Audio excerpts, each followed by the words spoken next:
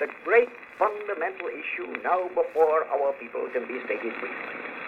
It is, are the American people fit to govern themselves, to rule themselves, to control themselves? I believe they are. My opponents do not. I believe in the right of the people to rule. I believe again that the American people are as a whole capable of self-control and of learning by their mistakes. Welcome to Serve to Lead. I'm your host, James Strzok. As we get started, may I ask a favor? Please help us reach a growing audience by giving us a high rating on iTunes. With us today is a highly respected leader in the communications field, Larry Kamer. Larry is a founding partner of the Kamer Communications Group, based in Northern California and serving the world. Just as peers rate the top as doctors or lawyers, he's recognized as a communicator's communicator. When there's a high-stakes challenge, a public crisis that could decide the future of a company, Larry Kamer is the person to call. He has more than 30 years of experience as a communications consultant, an executive in international marketing and communications firms, a political advisor, and entrepreneur. He's also a gifted educator, including service as an adjunct professor of practice in the master's program at the University of San Francisco. Larry Kamer, it's a delight to welcome you today. Jim, it's always good to talk to you. Larry Kamer, we're living in crisis times. Not just a crisis here and there, but a pandemic, financial uncertainty, economic instability, political division. So the world is beating a path to your door. How do you help us to understand what crisis communications entail and why they matter? Well, I think you can answer that question a lot of different ways. I think the biggest thing that I'm struck by in these times is how much of our thinking about crisis management and crisis communications has to change based on this particular, and it's beyond a crisis. It's a catastrophe. The old ways of thinking about crisis management assumed a couple of things that are not in evidence right now. We assumed that leaders would actually like to solve the problem. It's not clear to me that the people at the top, certainly in our country, are most interested in solving the problem. It's assumed that leaders want to provide helpful information to stakeholders so they can make informed decisions about their lives and their health. That is not happening with any consistency. And we assume that leaders will use the levers of power that they have their hands on to align things in an extraordinary way to bring the crisis to a close. And I don't think we've seen that here either. So my first takeaway from this is when this is over and when we begin to draw lessons from it, I think we're going to have to completely rewrite the playbook that we've all become kind of used to in crisis management. So when you talk about crisis communications, you meld immediately into management and leadership, mixing them into one unified strategy. Could you tell us about that and what your thinking is underneath that? Well, I think the better part of crisis management is crisis communications, right? I think we've seen time and again organizations that have responded well to a crisis but communicated badly and have been harshly judged. On the flip side, the classic case is Mayor Giuliani after September 11th, where he was in many ways making it up as he went along, but because he was such an effective communicator at that time, he got high marks. So I do draw a distinction between leadership and management, just as you know better than most. The characteristics that make a leader and the skills that make a manager, and they're not necessarily the same thing. It's very interesting that you talk about the crisis after 9/11. In the year 2020, we're on the 80th anniversary of the Winston Churchill premiership in Great Britain, which began on May 10th in response to the horrific situation posed by Hitler's invasion of the West. Are there still lessons from that time to also think about, or is that so far different and gone that not really? What is your take? I think Churchill's example is timeless, because and we learn more as more time passes, right? From students and authors like you and others who, we learn more over the years, and we think about things differently. I just finished reading The Sacred and the Vile, which I highly recommend. This is about Churchill's first year in office, and here's a very human person who, in a lot of ways, was washed up, was turned to almost in desperation, and suffered, from depression and other, financial stresses and other things. And yet he rose to this incredible challenge because he would not leave the audacious goal of not only defending England, but beating Germany and beating the Axis. So I don't see how that story ever gets old. And I'm one of those people who does whatever I can to kind of keep it alive. And I know that you're deeply committed to using history. What would you say to other people who might say, well, that's great for 1940, but in 2020, the world's just too different? Yeah, well, the world is very different, but I'm sure that in Great Britain, there's probably a lot being written about the comparisons between Boris Johnson and Churchill, right? I mean, I guess every British prime minister has to live in that shadow one way or another. But this is like the debate over truth and facts. Yes, they are still relevant, even though some people would like to deny them. Just as history is still relevant, even though there are some who would like to deny that too. So crises define people. Certainly crises like the United States and the world find ourselves in 2020 with COVID and the aftermath.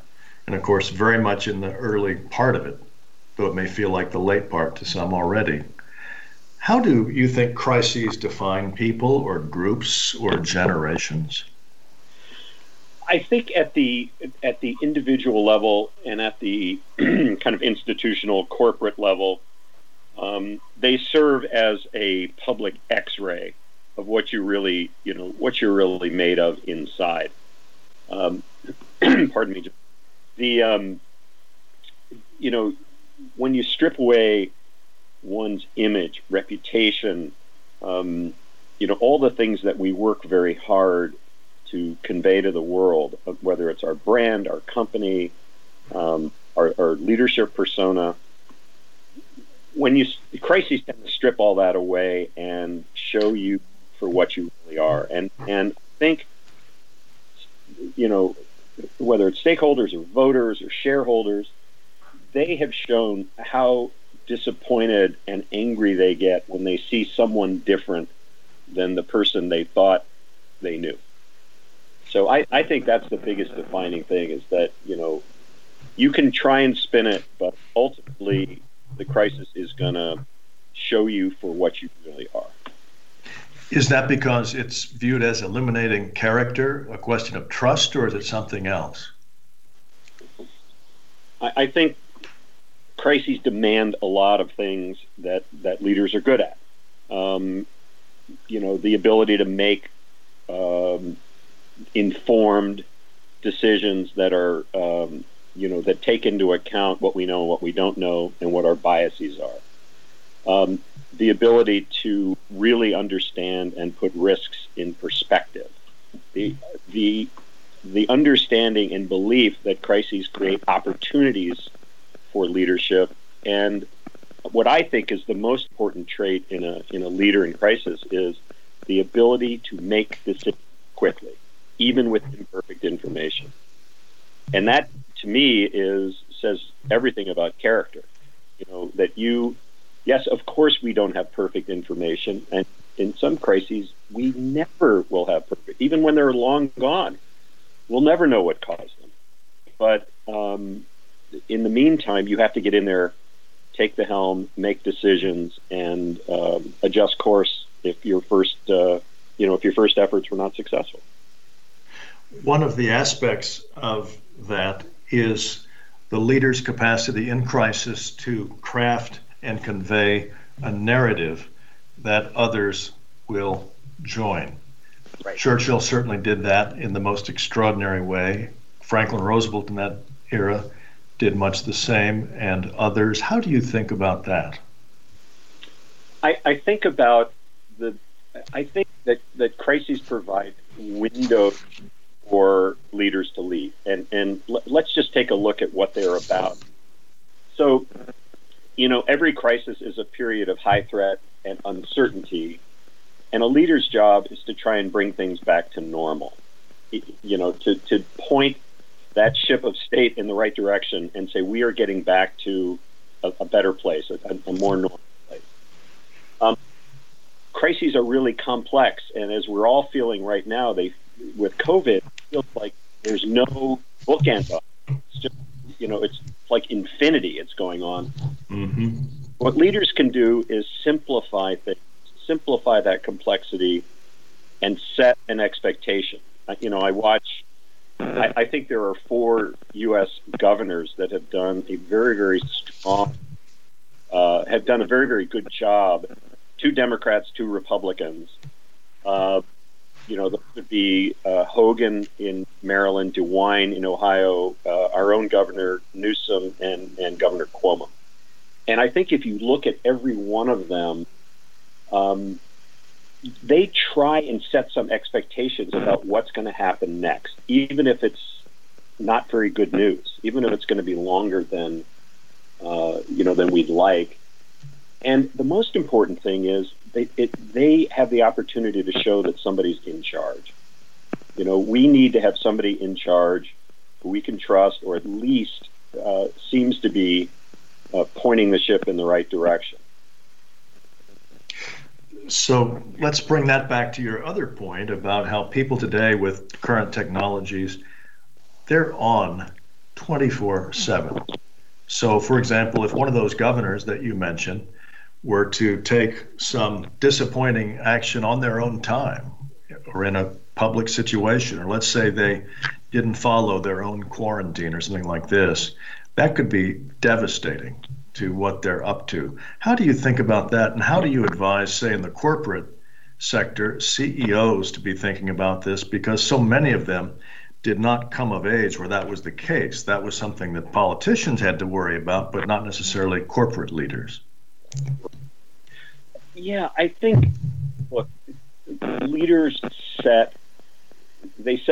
send all kinds of cues and all kinds of messages, right? And a big part of that, if you're going to use your kind of face mask example, is, that visual cue, that visual message that somebody will make, your mind will make a decision about in a millisecond, as to how you feel about that. And I'd point to the current, there's a whole discussion now about the president's not wearing a face mask, but the vice president is. I mean, ultimately, is that really going to make a difference, or is it more about the message that it's sending about how seriously we're taking this, or whether our leaders are really engaged in the right pursuits? One reason that crises emerge is because people in high positions sometimes are not equipped to recognize what's coming, because in retrospect, one can always find evidence for things that were surprising at the time, but you realize in retrospect there was a string of things, but they weren't being looked at the level of priority one might have thought in retrospect, and so on. And if you look at the highest level, let's say U.S. presidents, you can go back certainly to Woodrow Wilson, who commented as he went into office about what an irony it would be if foreign affairs were to become the defining issue, then all of a sudden he's headed toward World War I and a tragic end. Herbert Hoover, who is renowned as a tremendous business leader and what we now call not-for-profit leader, who faltered, terribly as a leader in the Depression. And you can go through Vietnam, all these presidents who created or occasioned crises in part of their own doing, or certainly in areas they weren't really equipped for as their top skill set. So how do you deal with people like that? Because that's a problem anybody could have. Well, I'll allude to another president, not so great president, but Calvin Coolidge said, "No man ever listened himself out of a job." Right? So the ability to acknowledge that other people know more than you do, even though you have this exalted and very powerful position, I think is key. And I think, look, we have an example now of a president who I think believes he knows more than everybody else about everything else. And it's kind of an exaggeration in a way, but you contrast that to people who surrounded themselves with the best and the brightest, or with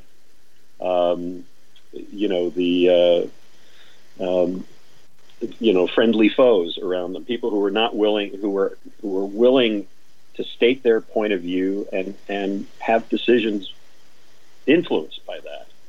So I guess that's the top thing I would say, is a little bit of humility, even though you wield great power and influence. You're not God. There are others. No matter, even the president of the United States will come into a room where there are smarter people than he. Absolutely, that's well said. And let's get your take, Larry Kamer, on some current issues that are likely to recur in this pandemic and the economic and financial turbulence we're now in. One, a CEO of AT&T was reported to have just retired to a $274,000 per month retirement. Two, Uber fired 3,500 employees reportedly during a 3-minute Zoom call.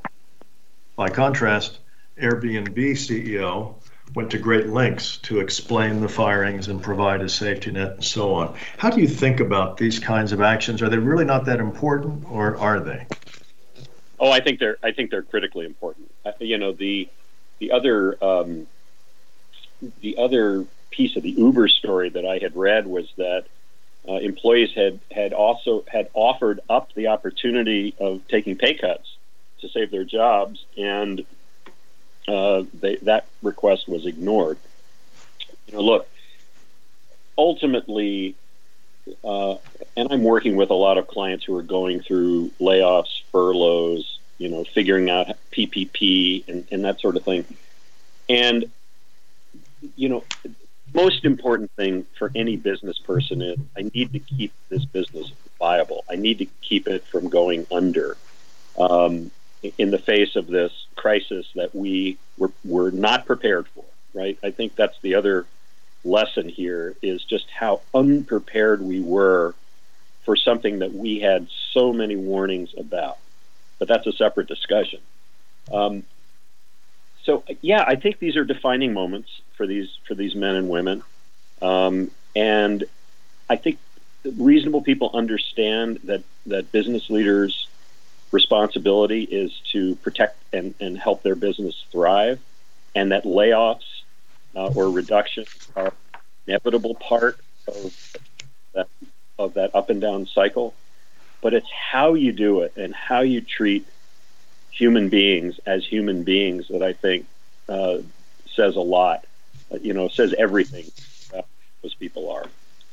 A few quick takes, a few quick questions for your take, Larry Kamer. One is on the role in a crisis communication situation. How does one balance optimism and realism in communicating with various stakeholders? It's how you deal with every other kind of cognitive bias, right? We all come into decision-making, high-pressure decision-making situations with biases.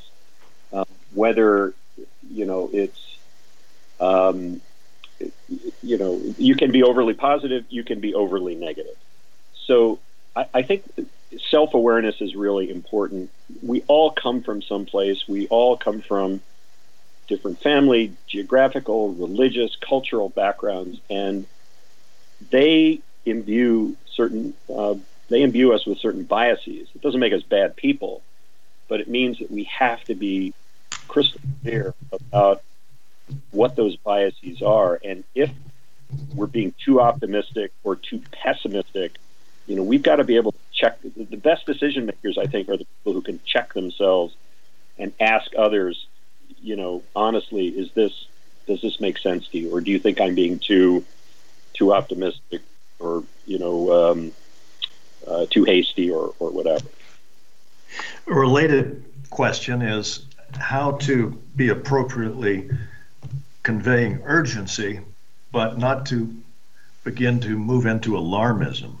I realize those aren't entirely definable distinctions, but what is your thought on that? I think COVID is going to teach us some very important lessons about that, because you see that even days mattered, that certain states and countries that waited even a day or two or a week dealing with very similar circumstances as other states and countries, the numbers are astonishing. Just how fast things took off, and how and by contrast how effectively they could have been arrested had they acted sooner. So I think we'll see graphic evidence that hours matter, that days matter. Listen, a lot of times these are just covers for people who just don't want to make decisions. They'll say, well, I don't want to cause a panic, or we can't do that or we'll get sued. I can't tell you how many times I've been in meetings with executives or lawyers, and I just have to tell them, dude, you're going to get sued anyway. You did a really bad thing happen here on your watch, and nothing you do now is going to keep you from getting sued or investigated. But I think the bias toward action, well, again, I'll quote a great president, Franklin Roosevelt. He said, imperfect action beats perfect inaction. And I think that's especially true in a crisis. So let's think about that a little more. So when you deal with CEOs facing crises, are there common errors or misunderstandings they tend to have when you first come to them? There are a few. One of them is, and this is especially true when you're dealing with younger companies, startups, people with really hot new ideas. There's this sense that, hey man, we got ourselves here. We figured out how to change the world by doing X. We can sure as hell deal with a crisis when it comes along. And, of course, what we see is even when we've had these kinds of crises before, and this one, COVID has a precedent, probably more than one precedent. And even when we've done planning, and even if we've gone so far as to do simulations, we ignore all that information, thinking that that our smarts and our hubris will carry us through it. So that's a big one. The second is, how do you strike a balance of your kind of cabinet, your crisis cabinet, who's going to help you get through this? You want to get representation from around, let's say it's a company, from around your company, legal, operations, technology, security, and so on. But you also want to keep that group as small as possible, because they have to make decisions. And so a good leader, I think, is going to know how to strike that balance, and is going to know, and I'll give you a third example. I had met with one CEO in the midst of a big legally driven problem, who said he was just going to run the whole crisis response himself, from his office. And, I think a lot of people, especially the lawyers, tried to convince him that you need other perspectives here. As good as you are as a CEO, that does not necessarily make you a good crisis manager. Now, when you're in crisis and make mistakes at a high level, people lose jobs, they might get killed if you're in government, and so on. But as you say, too, some mistakes are inevitable, all the more because you're acting in very fast, real-time situations. Often they appear unprecedented in the moment, or at least one's unprepared for it. How do you counsel people through mistakes they make in the midst of a crisis? Well, once you realize you're driving down the wrong road, you don't want to hit the gas, right? You don't want to keep doubling down on decisions from a game plan that isn't working. So the ability to acknowledge that plan A is not working means, of course, you have to have a plan B and hopefully a plan C, but not take it as an ego blow if you say, that didn't work. Acknowledge that it didn't work and go to plan B. Again, we have 50 different plan A's now with COVID because of the devolution of power to the governors. At least I think that's what has happened. We have the opportunity to exert strong central coordinating leadership, and it is not working. And I think the most frustrating thing is there is no acknowledgement or humility that it's not working, and no willingness to say, let's go to plan B. Let's talk about a related question. It might be called crisis fatigue, both by, let's say, a CEO or a public official all the way to a president, or crisis fatigue on the part of the rest of us, those of us who are dealing with the situation. How do you think about that? I mean, Franklin Roosevelt and Churchill, again, not to idealize them, but they do stand for high performance in this field. And they each, for example, were very disciplined about looking ahead to the future so people would see what's coming after the war finally would end, and well before the war was ending. And they also took great care with their own regimens, both in terms of discipline and also recreation. Yes. Yeah, I mean, one of the more admirable things about Franklin Roosevelt is no matter what, there was a martini at 5 o'clock, right? Churchill, no stranger, to the bottle either. I'm not condoning that, but I think what we have to recognize that every crisis situation is really stressful, and it's solved. And every crisis situation is solved by human beings, and human beings become even more human when they're stressed. They manifest physical, emotional, social and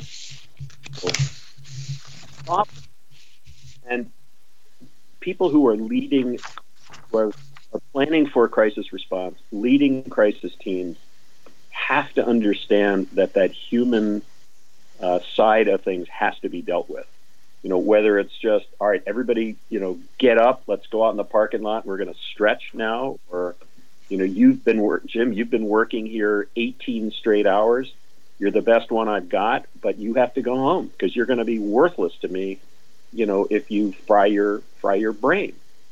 So let's acknowledge that human beings are human beings, and there's two things you have to do about that. The first is give people training to revert to, no matter how emotional the situation or high stakes the situation is.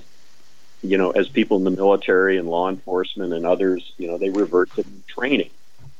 Give people the kind of training that becomes more automatic to them, but also acknowledge that humans are humans, and we need to accommodate those human needs so that crisis fatigue doesn't begin to be truly counterproductive or even dangerous. Let's talk about another issue that's easily overlooked in a crisis, particularly because a crisis has, at some point, a definition to it that has a beginning and an end. But during that crisis, other things can be metastasizing. So, for example, right now, while the COVID virus challenge is ongoing, the deforestation in the Amazon rainforest this year has hit record levels. Our attention's elsewhere. Similarly, in Hong Kong, the public demonstrations have been brought to a halt at a very convenient time for the Chinese Communist regime. Likewise, in France, the Yellow Vest movement is crippled for the time being during quarantine. How do you get people who are caught up in a crisis at the senior level to also be looking at things that may be going on that don't require their maybe top level attention, but if they're left unattended to, could create grave problems down the road? Yeah, that's a great question. And I would look at it two different ways.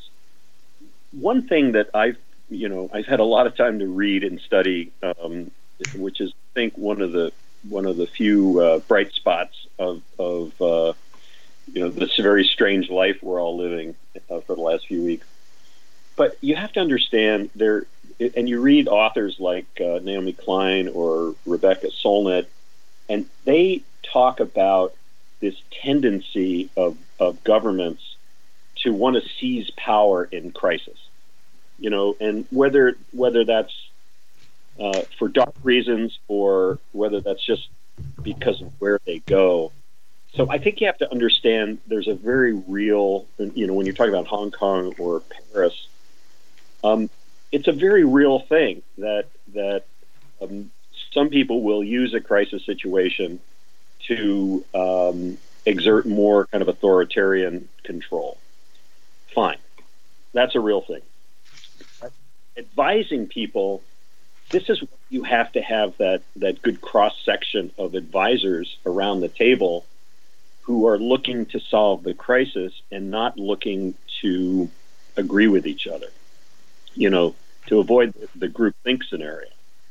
And create an environment where if Jim Strzok's got a very different point of view and thinks we're all wrong, he can say it and he can defend it, and that will be respected. It's not going to get him thrown out of the room.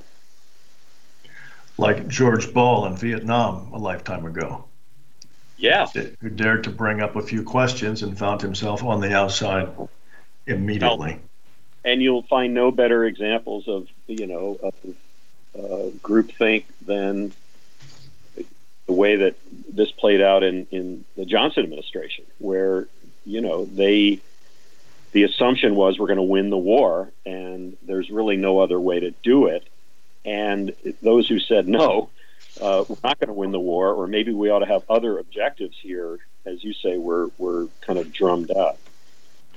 Well, experience is the best teacher, and I guess mistakes are the best teacher of all, but they can be pretty expensive if one's at a senior level for the people one's serving. So how do you suggest that people who want to serve effectively in a positional role or elsewhere in a crisis, how should they prepare? There's not a school for crisis particularly, is there?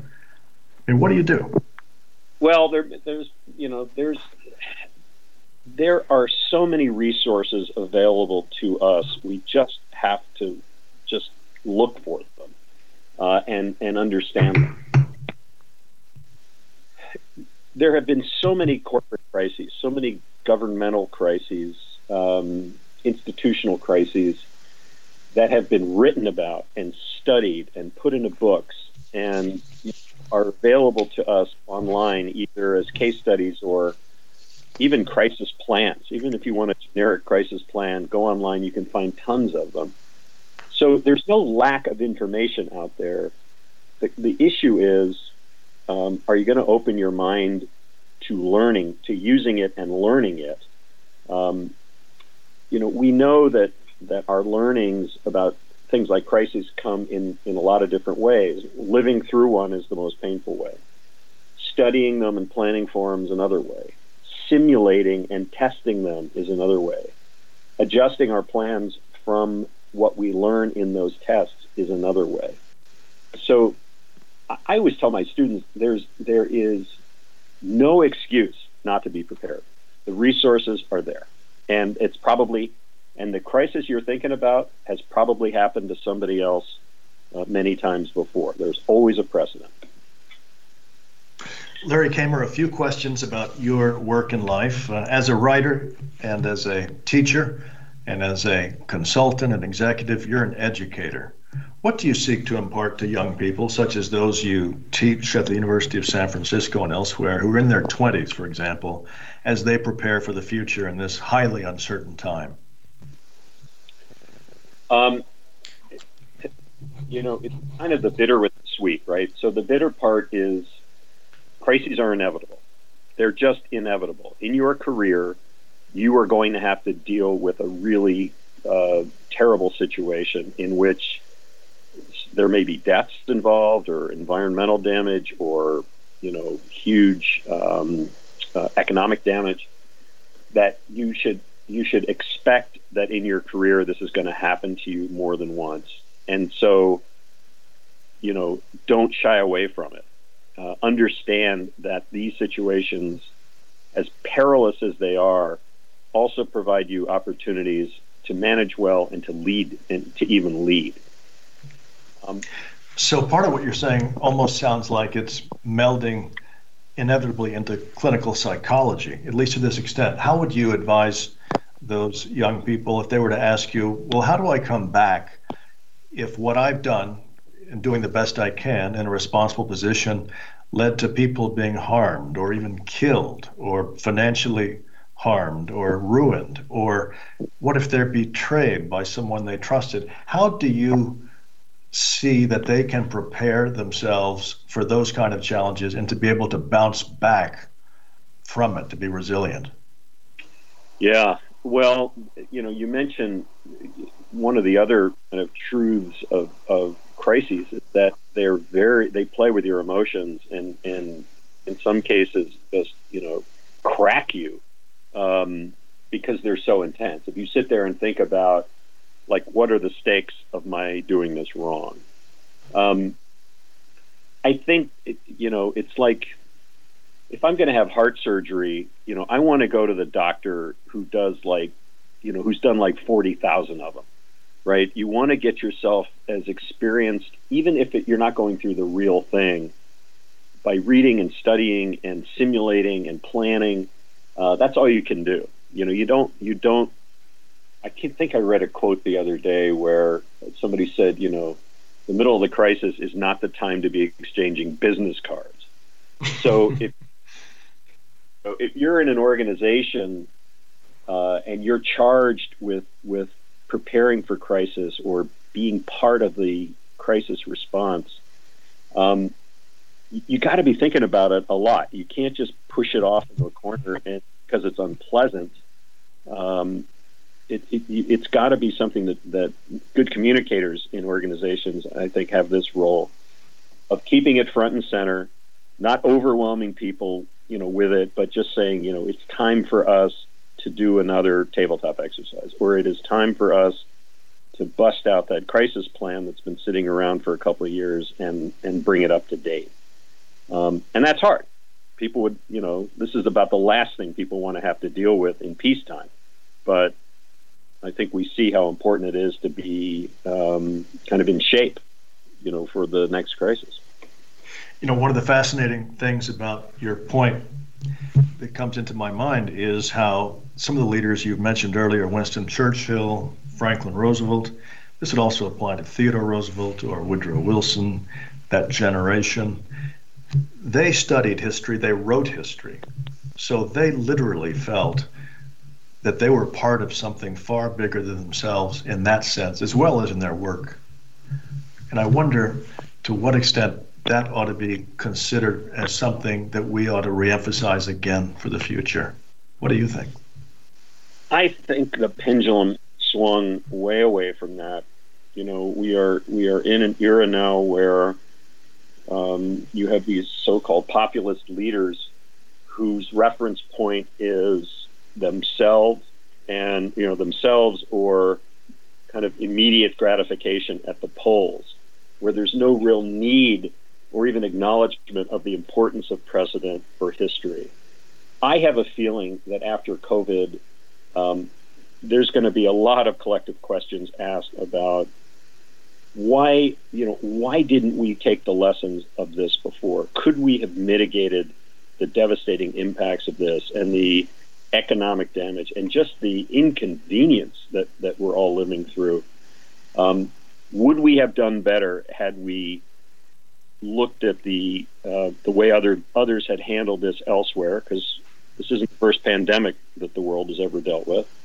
Would we have done better had we looked at the plans or the recommendations that others who had looked into this problem had given us? So I do feel like this reliance on kind of, one single leader knowing everything, I really do see that as getting questioned. Certainly in our country, and maybe in some of the other places in the world that have fallen for this, this kind of populist approach. But one of the positive things about COVID, hopefully it will turn out to be, but we see early signs, is the extraordinary capacity that the digital world gives people around the world in countries who had never been connected this fast in real time to put their heads together. And that's got to be a very positive harbinger and something we can build upon. I keep thinking about what would have happened had this crisis occurred, say, 25 years ago or 20 years ago, where we're not connected. We're not connected electronically. We don't have access to, all kinds of information via the internet and, libraries and studies. What if we had to educate our kids at home and there was no distance learning? What if we had to read in the newspaper at the end of the day what had happened in the previous business day, and couldn't take any action, adjusting for that time lag. So I do agree with you that there is our ability to be smart is greatly enhanced, but I'd be remiss if I didn't say our ability for mischief has also been greatly enhanced, because that same social media, unfettered, is such an effective carrier of delivering false information or information that is clearly political in nature and not problem-solving in nature. Excellent points. And let's look at the history again of your own life, Larry Kamer, and you're teaching these spectacular young people. Let's picture Larry Kamer at age 20. If you could do so today, what would you tell that young man? Oh, boy. I don't know that he'd listen to any advice from anyone. Maybe he would listen to advice from his older self. So 20, I'm still in college. I was very passionate about politics. That was my thing, back then. I think the things you learn as you get older, and this only comes with age, are, my 20-year-old self, I imagine your 20-year-old self, really did feel like we could push any boulder up any hill.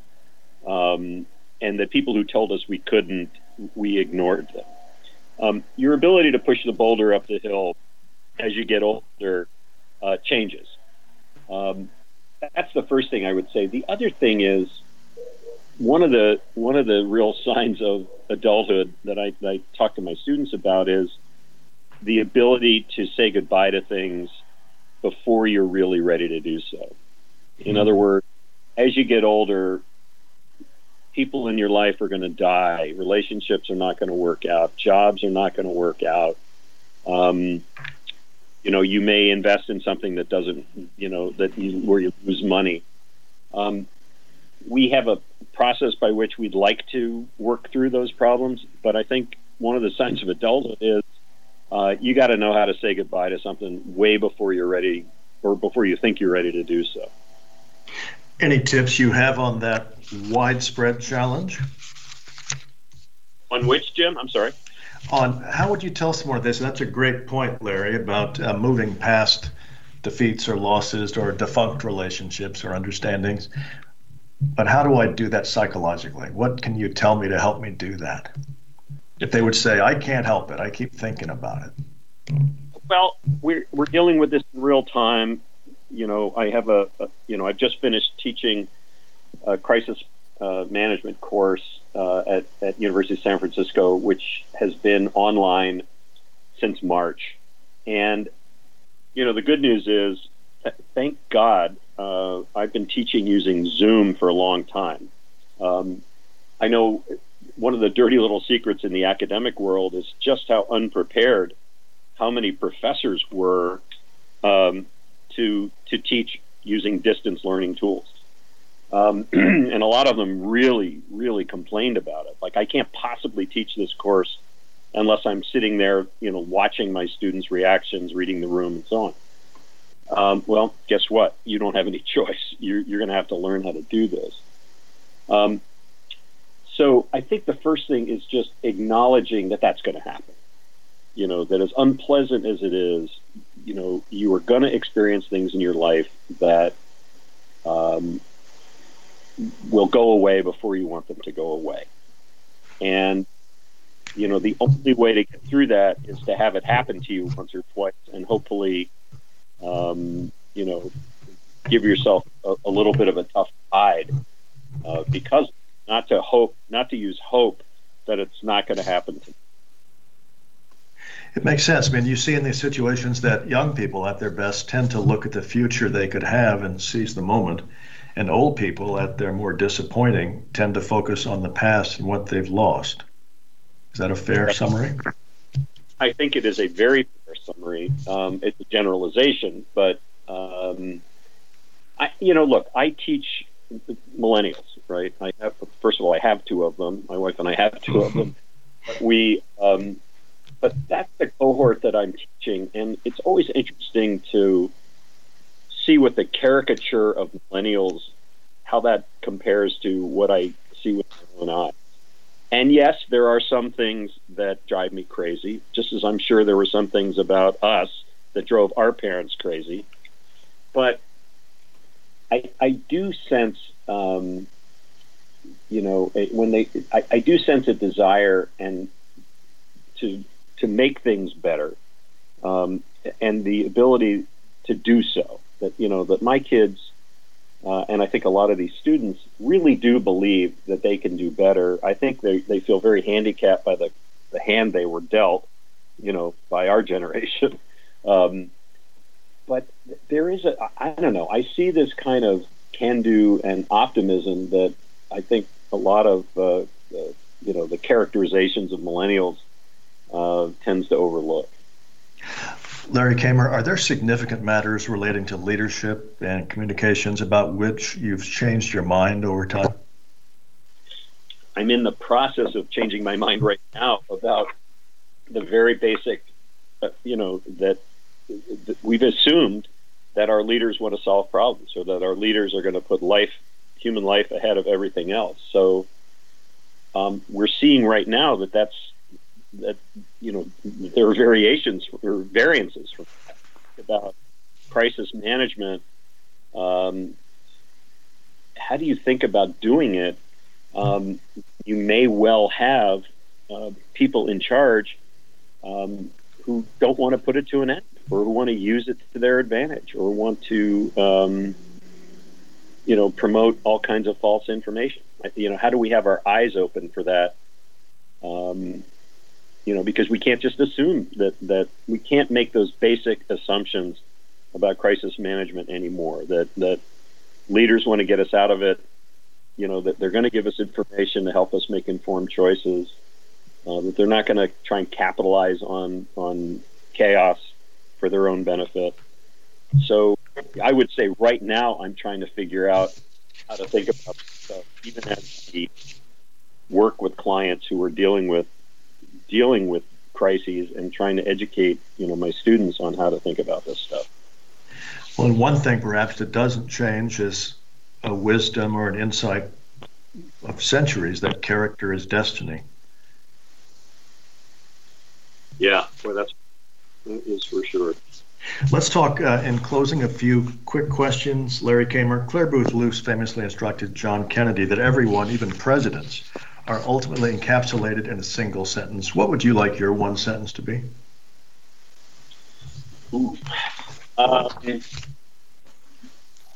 That's the hardest question you've asked me. That is absolutely the hardest question. I would say,